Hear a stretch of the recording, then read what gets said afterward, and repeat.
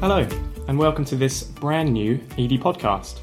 I'm Luke Nichols, editor of ED.net, and I'm joined here in a fairly quiet room in our publishing house here by two ED reporters. Do you want to introduce yourself, guys? Hi there, my name's Matt Mace. I am a reporter for ED.net. My name's George Ogilvie. I'm also a reporter for ED.net. And so, Sustainable Business Covered is the name of this podcast. Quite an obvious choice of title considering it's our strapline here, but also because it's exactly what this podcast will do. Every Friday, we hope, we'll use this podcast to round up the past week's news and events and bring you some unique insight and advice through exclusive interviews with industry experts. And you'll be pleased to hear that this podcast is and always will be free for ED readers. All of the episodes will be available directly on the website each week, and the podcast will be live on iTunes in the coming weeks, so we'll keep you posted with a link for that when it's live. And what a week it's been to launch this first episode. I mean, it's, of course, a huge week for us here. We had the ENE Awards on Monday night up in Birmingham, and then just next to that, for the remaining 2 days, we had, from Tuesday and Wednesday, we had ED Live, a 2-day exhibition. So coming up in this episode, we're going to be having exclusive interviews with Aldersgate Group's director, David Simmons, Carillion's Chief Sustainability Officer, David Picton, Interserve's Finance Director and Head of Sustainability, Tim Hayward, Innovate UK's Lead Technologist for Resource Efficiency, Nick Cliff, WRAP's Chief Executive, Liz Goodwin, and Interface's Sustainability Director, Ramon Aratia.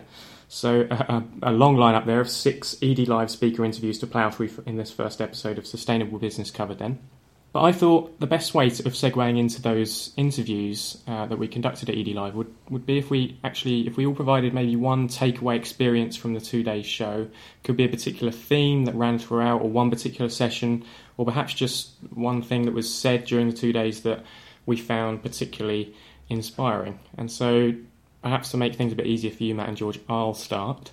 So the thing I found most amazing, personally inspiring about the show, and there is quite a lot to choose from, but it was probably to be able to see firsthand the huge variety of people and personalities that are really now driving the modern day sustainability agenda.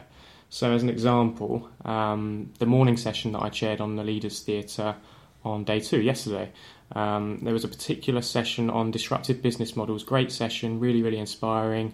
And the panel discussion that we had for that session, there was a point where sat on my left I had Liz Goodwin, a real veteran of sustainability and resource efficiency. We'll hear more from her actually later on in this podcast. And she came to the show. She was very smartly dressed, gave a fantastic, quite formal speech about the future and what needs to happen to drive a global circular economy. And then sat to my right was Ari Kestin, the CEO of Nimba. That's that social delivery service which uses the sharing economy essentially to shake up the delivery market. And Ari rocked up in his jeans and trainers, had no sort of written or formal speech to give, but instead kind of walked emphatically around the stage, really talking about how companies like his really are the future. And we also on that same panel actually had Daniel O'Connor, who has one of the best job titles in the world. He's head of customer happiness at Warpit. That's that furniture redistribution network, which essentially works with businesses to reuse and recycle redundant resources like office furniture and equipment. Daniel, again, was a very unique character, incredibly insightful and engaging in that session. But yeah, just very unique. And I think it's that, from my perspective, it's that uniqueness at ED Live that I found really great, because I think you really need that great mix of personalities and styles to be able to drive change across such a variety of industries. Anyway, that was just one of my thoughts that I was left with from the show. Matt, I'll bring you in here. I mean, this was your first ED Live. It was, yeah, it was. It was quite the experience as well. Lot to take in then. Was there one thing that stood out for you? It was one thing, but it only really hit me during one specific session, and it wasn't something I really kind of captured how impressive it was until, the lights of ED Live had kind of turned off, and I was sitting in my hotel room thinking, actually, this and the point was that this is something that businesses, they really want. They really want to drive this agenda, and I think, in my personal opinions, government is there to enforce this, but businesses aren't looking at government anymore. They are turning to one another really promote it. It's why it's a revolution. It's going against the grain. And I was sitting in the Resource Efficiency Theatre with Forum from the Future and RAP, and they were kind of talking about this whole fashion waste industry thing.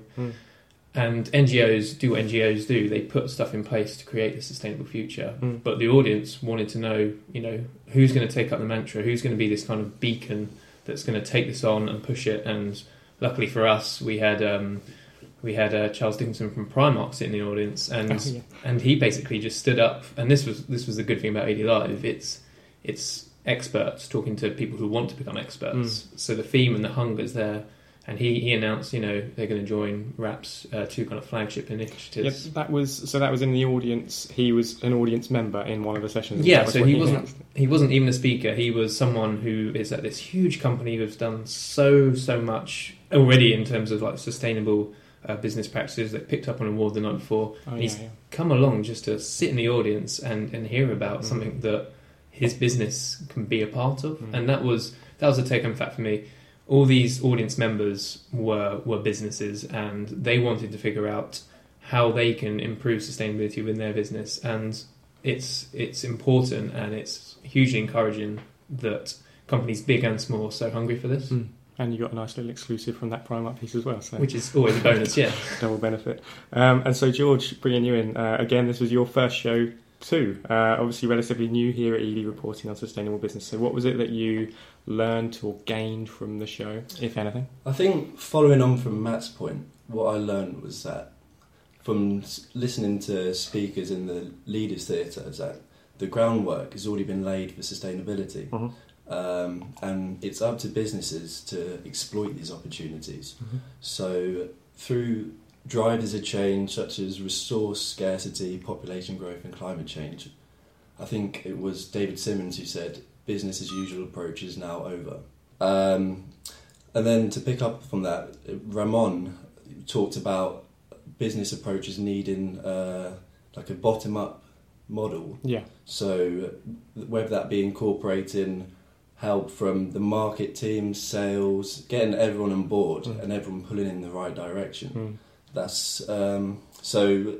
Yeah, I thought it was really encouraging. Yeah, David Simmons was a good way to segue into our first interview actually, which was with David Simmons. So this was on day one of the show, and I managed to grab David. It was about I think 9 o'clock, and queues at this point. Do you remember they were kind of out the door already, and it was about 9 o'clock. David was chairing the morning sessions on the leaders stage. Managed to grab sort of 5 or 10 minutes with him. And we discussed a little bit of kind of policy and drivers, and I thought we had some really interesting points about that platform that you mentioned, George, that we now find ourselves on, that actually allow and provides businesses with that stable enough platform to really take their sustainability onto the next level. So here's David Simmons talking to me at ED Live. Hello, David. How are you? How's things at ED Live so far? I mean, we've just registered. We're in the speakers' lounge now, and we're looking at you're speaking in the first session this morning. Are you looking forward to it? Yeah, Luke. Hi, morning. It's 9 o'clock, and it's looking pretty buzzy already. Really looking forward to a good, energetic day. Yeah. And you're speaking on a session focused on policy, regulation and drivers. And the presentation you're actually speaking on is titled Beyond Carbon, the Other Environmental Opportunities for Business. So what are those opportunities for business? Talk me through your presentation this morning. Sure. So we're talking, the exhibition here is about sustainability, and so often sustainability gets brought back just to environmental issues, and environmental issues just get brought back to carbon. And carbon and energy is a huge game in town for business. Lots of opportunities to innovate, to cut cost, but also waste, security, innovation, vision. There are so many other opportunities that exist for business that it's really important for busy environment and sustainability managers to think wider than just energy and just carbon. And on the sort of looking at the broader policy landscape, politically, we've obviously there's COP21, there's the SDGs, there's the circular economy package that's just been agreed. A lot of people looking from the outside in might suggest that that's enough, that's enough of a platform for businesses to now take their sustainability agendas on to the next level. Would you agree with that in terms of the frameworks that are now in place? I think regulation is a part.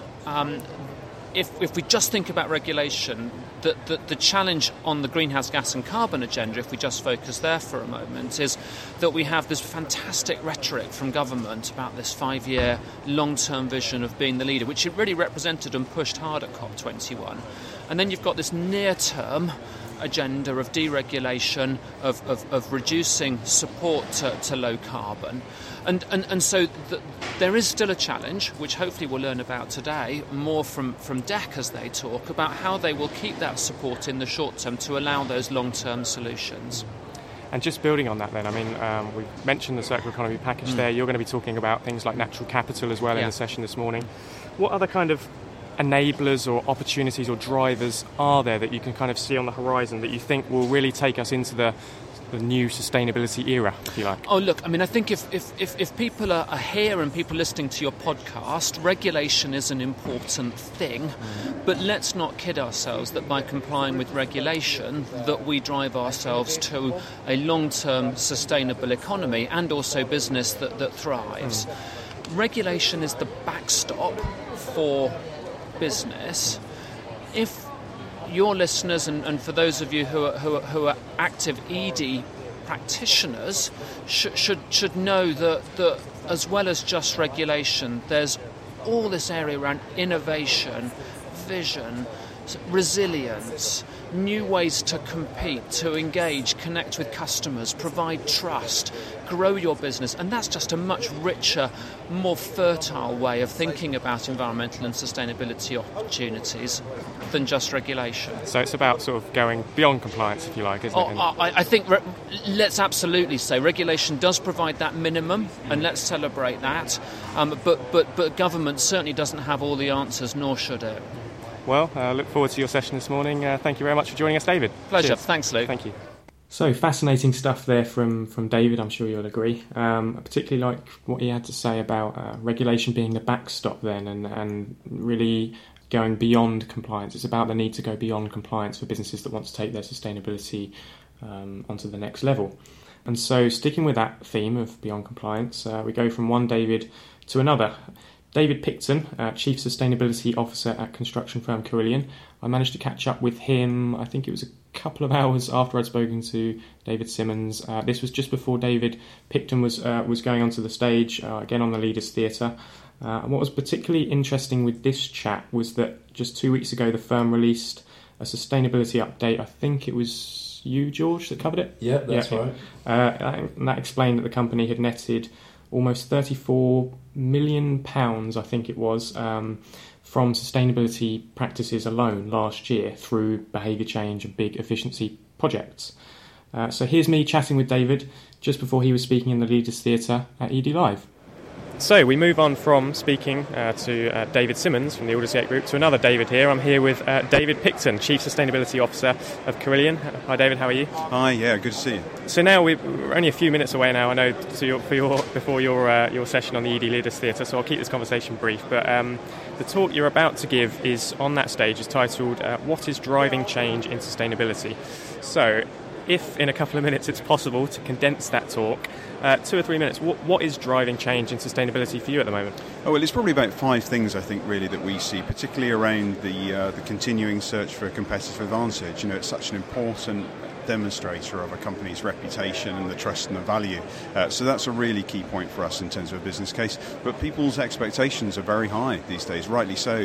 That would be clients, that would be customers, anyone that really accesses our services. But most importantly, our own people as well. They want us to be a responsible company. They put it so high on our employee survey last year to tell us that the highest thing they cared most about was us being a responsible company.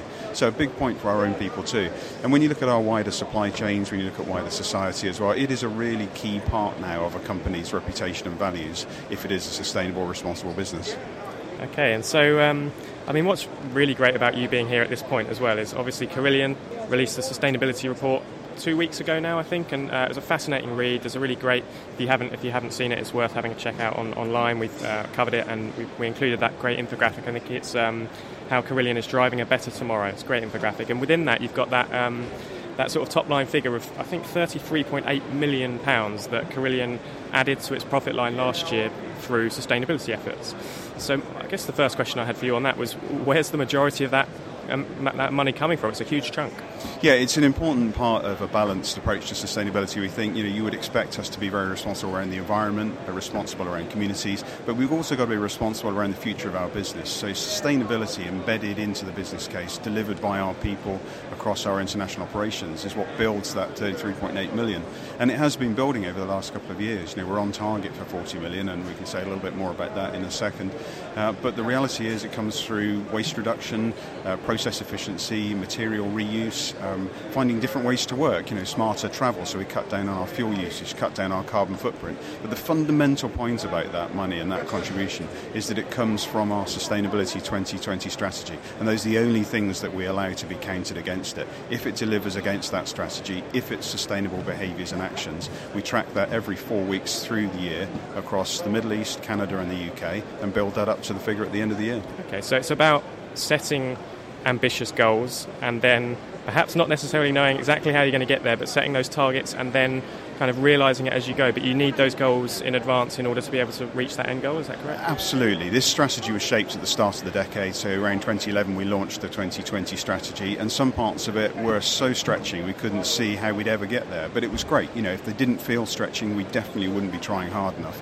And to be fair, some of them we've achieved early, like some of our local spend, around 58% of our money going to local and SME companies, our carbon footprint achieved 5 years early. So these are good things that we were surprised to achieve early. Other things we've still got a lot of work to do, like volunteering. We want to get half of our people volunteering by 2020, and there's a lot of work to do there. And so you've got the longer term aim of contributing £40 million to profitability from sustainability efforts in Carillion. Looks like you're on track to reach that. First question then I had off the back of that was, how is it that you've been able to so successfully persuade the relevant people within the organisation that investing in sustainability in the long term is worth doing now so that you can reap those benefits in the long term? Well, I think this is really what we say about building sustainability into the business case. If you can demonstrate how that protects the future of your business, particularly in services and construction, which is such a tough industry, very competitive, and rightly so, because an awful lot of our work is for the government. So you'd expect us to be very low margin and tight, efficient operations when you're talking about public money. Yeah. So in that really tough competitive industry, sustainability, if it delivers a profit contribution as well, really starts to come to life for people, seeing how it can protect the future of Carillion. So our contribution to profit from sustainability is a really important part of our future and a good balance to the wider business case. And finally then, what do you think? There's sort of 7 million left then, I guess, to get to. What's going to get you to that sort of 40 million mark? Well, we've accelerated that delivery over the last couple of years. So the last 2 or 3 years have seen a really rapid rise. We had around about 22 million a couple of years ago, 27 million last year, Yep. just short of 34 million now. So what we did was put a real fire into people, seeing how they could personally contribute. And it is everything from a few £100 here and there from someone having a good idea, through to tens of thousands of pounds or even £1 million or so from a major initiative. So the real answer to that is that it's only through our people, only through them sharing best examples with each other, and that may be an example of reducing water usage in the Middle East, or it could be a way of reducing some environmental impact in Canada and the way that heating systems would work. Everything and anything is in play as long as it's sustainability as well, to demonstrate how we're making a better business, better environment, better society, and then it's real. It's got to be real, and it's got to contribute to profit, but from every corner of the business. It's fascinating stuff. I look forward to hearing a bit more about it in your session in a few minutes' time. Thanks, Thank you very Luke. much, David. Yeah, thank Cheers. you. So again, some really great insight then from another ED Live speaker, particularly around how sustainability is being used to drive profit in an organisation. Next up, after lunch, I caught up with Tim Hayward, who, sticking with that note of sustainability driving profit, he holds a pretty interesting job title. He referred to himself in the session he spoke in as a circus freak. The reason being that he's a finance director and a head of sustainability, which is quite a rare breed. He works for another construction firm, Interserve. So this is me speaking with Tim just before he appeared on the ED Live stage. So here we are in a very packed ED Live exhibition hall now. It's around about lunchtime. We move on from Carillion's David Picton, talking about convincing the board to invest in sustainability, to a man who wears two very interesting hats. Here we are with Tim Hayward, a Group Finance Director and Head of Sustainability at Interserve. Hi Tim, how are you? Yeah, very well, thanks Luke. Good. So presumably you come up with a great sustainability plan and then give yourself the money to execute it. Is that right? Well, I suppose you could see it that way, yeah. It's been a cause of much intrigue and interest, the fact that I do wear those two interesting hats. Yeah. And as far as I'm aware, I've not come across anybody else in the FTSE who's got that. And that does strike me as a little bit odd, because from my perspective, the business case for sustainability is such a strong one that why wouldn't a board or a finance director see the merits in all of the various elements that make up the business case of sustainability? And it's not all about finance, obviously, but yeah, for me, I'm an oddity, but I feel like I shouldn't be. And so just taking that a step further, I mean, why do you think that you're the oddity? Because you clearly are an exception to the rule here, and there is such a case for sustainability and investing in it, but is it just a case of businesses still not yet waking up and realising the benefits sustainability offers? Are we still kind of behind in that area, or...? Maybe something like that. I mean, what I'm talking about this afternoon is about the language and the translation gap. And I think both the sustainability community and the finance community have got a bit of a temptation to speak in their own language, using all sorts of difficult technical language, whether it's return on invested capital or earnings per share on the one hand, or embedded carbon and CO2 emissions and trading offsets on the other hand. And I think what actually both sides of that equation need to do is sort of demystify themselves a bit, strip their case down to the bare essentials, and recognise that actually they're both talking about the same thing, which is making a good, sustainable business. Yeah. And one of my mantras is good business, with a capital G and a capital B, is good business. Yeah. Exactly, and not to make you repeat yourself in the session that you're speaking in this afternoon, but when it comes to kind of presenting that compelling case for investment for a sustainability professional that perhaps, maybe reports into the board occasionally and needs to try and convince them to invest, what kind of top tips or advice would you have for sustainability professionals that need to try and win over the finance directors in their company? Yeah, it's a good question, and I think actually it's about thinking of your audience. It's sort of advice 101, really. Whatever you're presenting to whoever you're presenting it, the first thing you've got to do is who you're talking to. Yeah. So if you're talking to an FD, what's he interested in? He's interested in risk. He's interested in cost. He possibly is interested in reputation management. He might well be interested in the employer brand and many other things besides. And actually, within the sustainability world, actually what we in the sustainability community are talking about is exactly that. It's about reducing your risk, be it a supply chain risk or your risk of an undesirable thing happening. Yeah. It's about reducing your cost. I mean, reducing waste is self-evidently a reducing cost exercise. Yeah. Your employer brand, the sustainability agenda is very important for the millennials, for people of your age, actually, Luke. If I can pull you into that. Yeah, that's fine. And they want to know that a business is interested in more than just pounds, shillings and pence and making money for shareholders. They want to know that a business stands for something. Yeah. And all of that is in the sustainability agenda. But what the sustainability people have got to do is make the business case. Yeah. Tell the FD how much it's going to cost, when there's going to be a payback, what sort of payback it's going to be, because it's not always in year at the bottom of the P&L. It might be a bit harder to dig it out, but it's there, so that case has got to be made.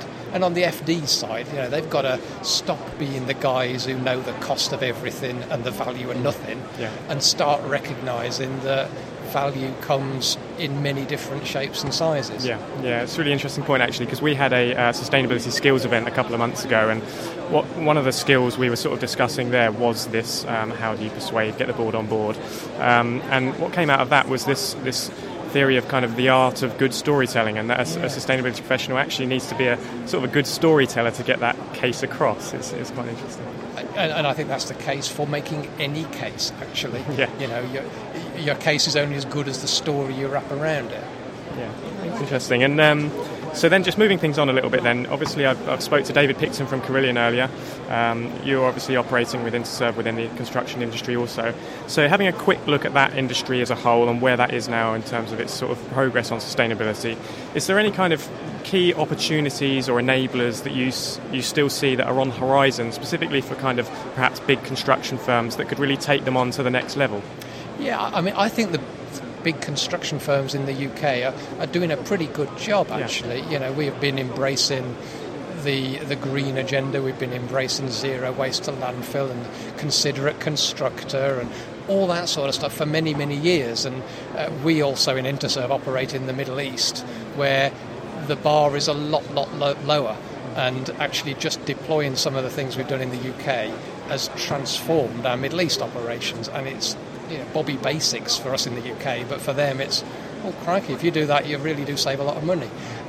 So it's harder to make big improvements in the UK. But I think one thing that is certainly interesting us, because we both build and then operate and maintain business buildings as an FM provider, it's the idea of smart buildings.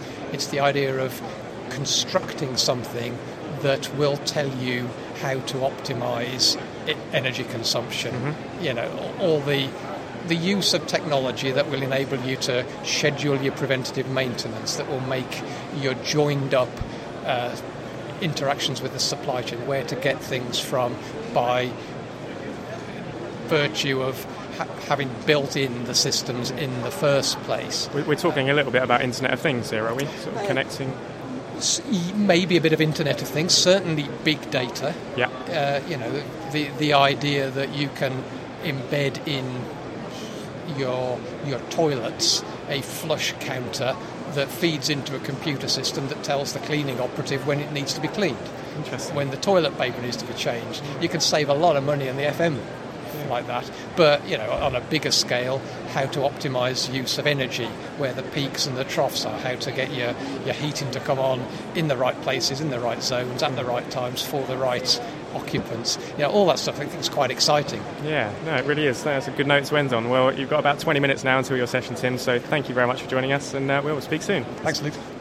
So, that was Tim Hayward speaking about how sustainability can be used as almost a revenue driver in itself. I think as well, it's worth pointing out that, you know, we've had speakers on this podcast already that are central to the kind of construction industry as a whole. Yeah, we've already heard from a couple of Davids taking on a real kind of Goliath-sized challenge to you know, really promote sustainability in an industry that's kind of model is tear down, rebuild, and you know, these are companies that are not just trying to survive this kind of low carbon transition. They're trying to thrive. They're trying to lead the way. You know, Angus MacNeil from the chair of the Climate Change Committee said that the infrastructure in London was built by the Victorians for the Victorians. You know, we don't get cholera epidemics anymore, which is nice, but at the same time, they're not well equipped to deal with low carbon, and the practices to build these houses need a revamp. So it's nice to know that you have these companies, and you also have the Berkeley Group with their carbon neutral goal. Yes, yeah. You've got Hanson, like really kind of pioneering this demand side response thing. It's good to know, especially as someone who would like to buy a house one day, that I can, you know, sit in and think, okay, I'm not getting cholera and it's not emitting carbon. This is a good house. And also an industry platform for innovation. Correct, yes. So we recently reported on that breakthrough carbon and capture storage technology. Within the construction industry, Carbon Trust were involved, weren't they? Yeah. That's right. So, so much going on in that industry. And actually, reminds me, Daniel O'Connor from Warpit in that first session, actually, which I mentioned earlier, I asked him in the panel discussion that followed that session if there was kind of one particular industry he thought that had great room for resource efficiency drive, and his answer was the construction industry, I guess, because there is so much process that can be made more efficient. So yeah, it's fascinating that ED Live was able to provide that kind of broad landscape view and then at points really hone in on specific sectors and industries. So anyway, day one then drew to a close. You guys went out for a Mexican. I hear the tequilas were flowing. I got an early night because the next morning I was chairing 3 hours worth of sessions, and for our speaker interviews on day 2 we had a particular focus on resource efficiency. I first spoke with Liz Goodwin on the leader stage, so we were fresh off the leader stage. Actually, we'd just spoken about disruptive business models. George then spoke to Nick Cliff, wasn't it? Nick Cliff, yeah, from Innovate UK. Both of which have a really nice resource efficiency, circular economy theme. So let's start with Liz Goodwin. So she was stepping down, actually. She's stepping down end of June, I think, after 9 years as CEO with WRAP. So we had the privilege of hosting Liz for her last UK speech. And this was us having a chat just after that session on disruptive business models. Liz Goodwin, we're fresh off the leader stage. Great session there. It was fantastic on disruptive innovation. Some really good speakers there. How did you find the session? Did you enjoy it? I thought it was fascinating. I mean, it's a privilege to be on a stage with 2 innovators who are really doing stuff, because we work a lot with companies who are innovating and trying to bring about disruption. But to actually hear them and talking about their own experiences, it's fantastic, and it's great to see. Great. And I'm sure listeners of this podcast will be aware that actually you're soon to be stepping down from WRAP, 9 years as CEO, 15 years with the organisation. So first of all, thank you on behalf of ED Readers for all of the work you've done and hard work to sort of really drive circular economy processes here in the UK. I wanted to ask you, if you could, briefly, summarise your time with WRAP and how things have developed over those 15 years in terms of the UK's approach to the circular economy, how seriously businesses are taking resource efficiency now, and where things sort of stand at the moment. I think when WRAP first started, we really weren't thinking about things as resources. We were still talking about waste, and we were just sort of trying to get recycling going and creating markets for recycled materials. And then we woke up to the fact that this was actually resources, and you could make this all sustainable. And actually, products made out of recycled materials didn't need to be second grade, and they were actually just products. And then gradually the thinking developed, so we got more understanding about circularity and waste prevention and design, and then ultimately different business models, and really starting to tackle some of the big issues around consumption and our use of stuff overall. So I think we've moved enormously in the last 15 years. But as I said this morning, there's still so much to do to actually make this mainstream. Yeah. And on that, I mean, so looking forward, are you optimistic about the future of sustainability? Do you think there's any kind of big opportunities that must be seized upon to really drive that sort of low-carbon, resource-efficient agenda? I'm generally a very optimistic person, but I think there are some big challenges. And until we get real traction within government and businesses about understanding about our use of resources and embedding it into the economy. So this isn't something off on the side. This is about our future sustainability, the sustainability for future generations. The next 25 years, how are we going to be living in 25 years in the UK? What's our use of resources going to be like? And what does the future look like for you then? What's on the horizon? Well, I am going to have a bit of a break immediately. Yeah. But then I'm planning to do a load of other things. Okay. I just want to do a bit of a mixture and do things differently. So. And you'll still be engaging with WRAP, I suppose? Yeah, I'm sure I will, because I've still got lots of friends there and still very interested and care about the work they're doing. Well, best of luck for the future, Liz. Thank you very much for joining us here at ED Live. Thank you. Thank you.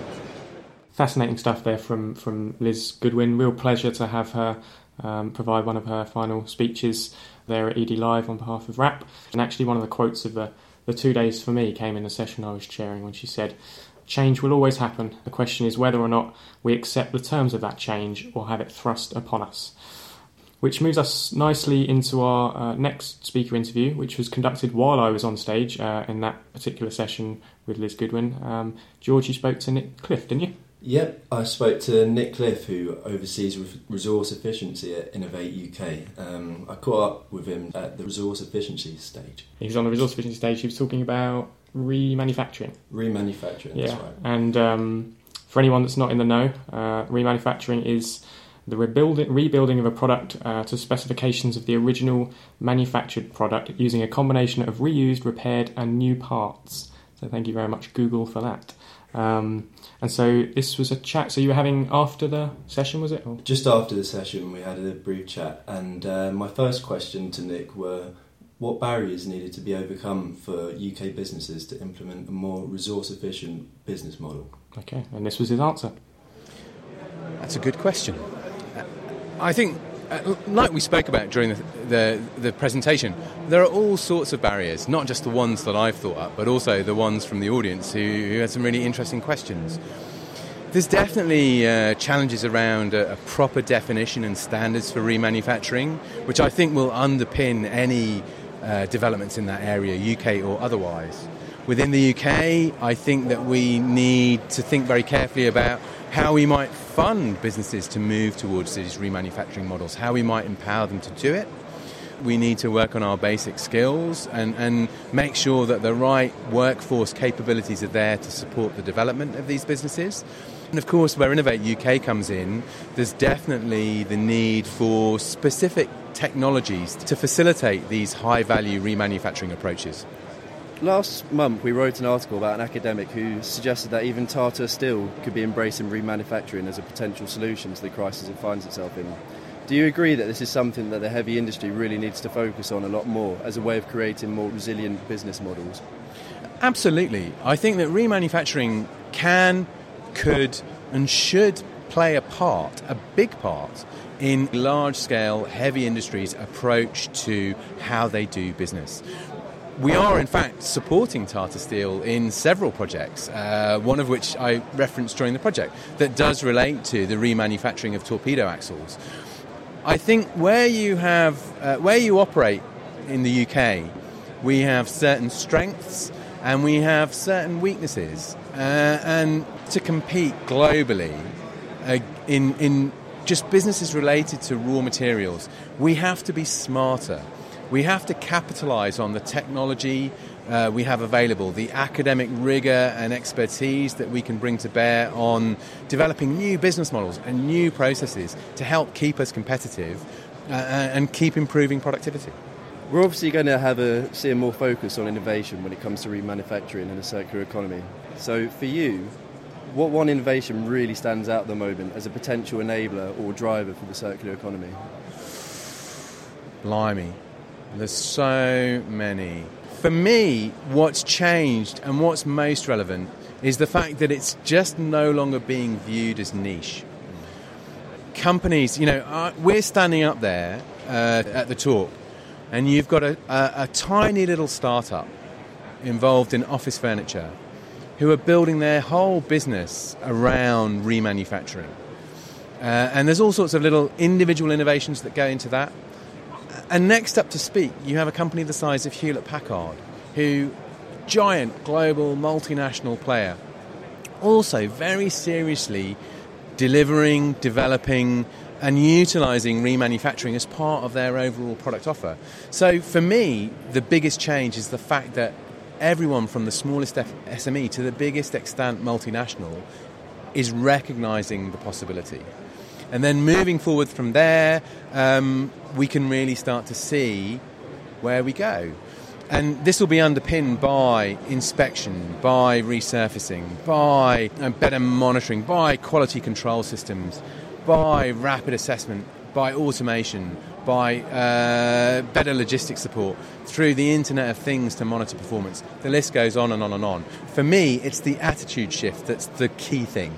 The technology will follow. Nick, thank you very much. Thank you. Okay, great to hear such positive talk about remanufacturing in the circular economy, particularly in relation to the Tata Steel crisis. It's not the first time. I've written a piece a couple of weeks ago from an academic that had also mentioned that Tata Steel and other big manufacturers should be really looking at the circular economy as potential solutions and additional revenue drivers as a way of moving towards more resilient production processes and supply chains. So good to see that getting another mention there at ED Live. So finally, the sixth podcast interview from the 2 days was with none other than Ramon Arratia from Interface. Obviously, the Interface story is in itself a really inspirational one in terms of how a business has been able to transition itself to become a real leader on sustainability. Now, if you can hear some strange noises in this next interview, it's because there was some drilling and construction work, or sort of the taking down of the stages, literally right around us when we were having a chat. So it was a difficult interview from my perspective to be able to carry out, but luckily we did manage to get one take on it, and Ramon provides us with some real insight into leadership and positive change, which is what the session he was just talking on was about. So this is the chat we had to wrap up ED Live. Okay, so we're at the ED Leaders Theatre. It's closing down time now. It's a really busy session though, the last session there, and I'm joined by Mr. Ramon Arratia. How are you? Hi Luke, how are you? Yeah, good, thank you. So you've come all the way from Interface's offices today. From where are you based? I'm based in Spain. I'm lucky to work from home. But then this morning I was in Milton Keynes looking at the carbon footprint of our transport with our transport supplier for the UK. Interesting. Flying back tonight? Yes. Okay, busy. So you were speaking on the leader stage just now about leadership and positive change, and thought it would be a great way of kind of ending this first podcast with some inspiration, optimism for the future. The Interface story is, of course, inspirational one in itself. Especially how quickly the brand has moved towards this real leadership position on sustainability. Wondered if you could just briefly explain what the key enablers for that transition have been over time. I think for us it was just a big transition, which was having the ambition to be daring and have this goal of Mission Zero by 2020. That changed the whole game of sustainability. Then we became a cult story as a company, and then we've been making other transitions. Like one is to move towards measuring at product level, and product is really the most core thing in organizations, and that has really anchored sustainability in all the processes. And now we are in the middle of the next transition, which is about more services and how we spend. Okay, so one other sort of big buzzword we write about quite a lot on ED is collaboration, and something that's talked about a lot. Action-wise, though, there's still sort of room for improvement and for things to be delivered upon. Wondered what your thoughts were on that, and what needs to happen to really use collaboration as a way of driving sustainability. Yeah, collaboration obviously is the key, because at the end of the day with your customers you need to collaborate, to innovate, to deliver products, to co-create something. You need to collaborate across all the value chain, including your internally. You need to collaborate with suppliers. But it's not just collaboration for the sake of it. I think it's collaboration about aligning the whole value chain, and it's co-designing new processes, co-designing new products. I think this is the key, collaboration with the strategic aims, not just collaborate for the sake of it. Sure.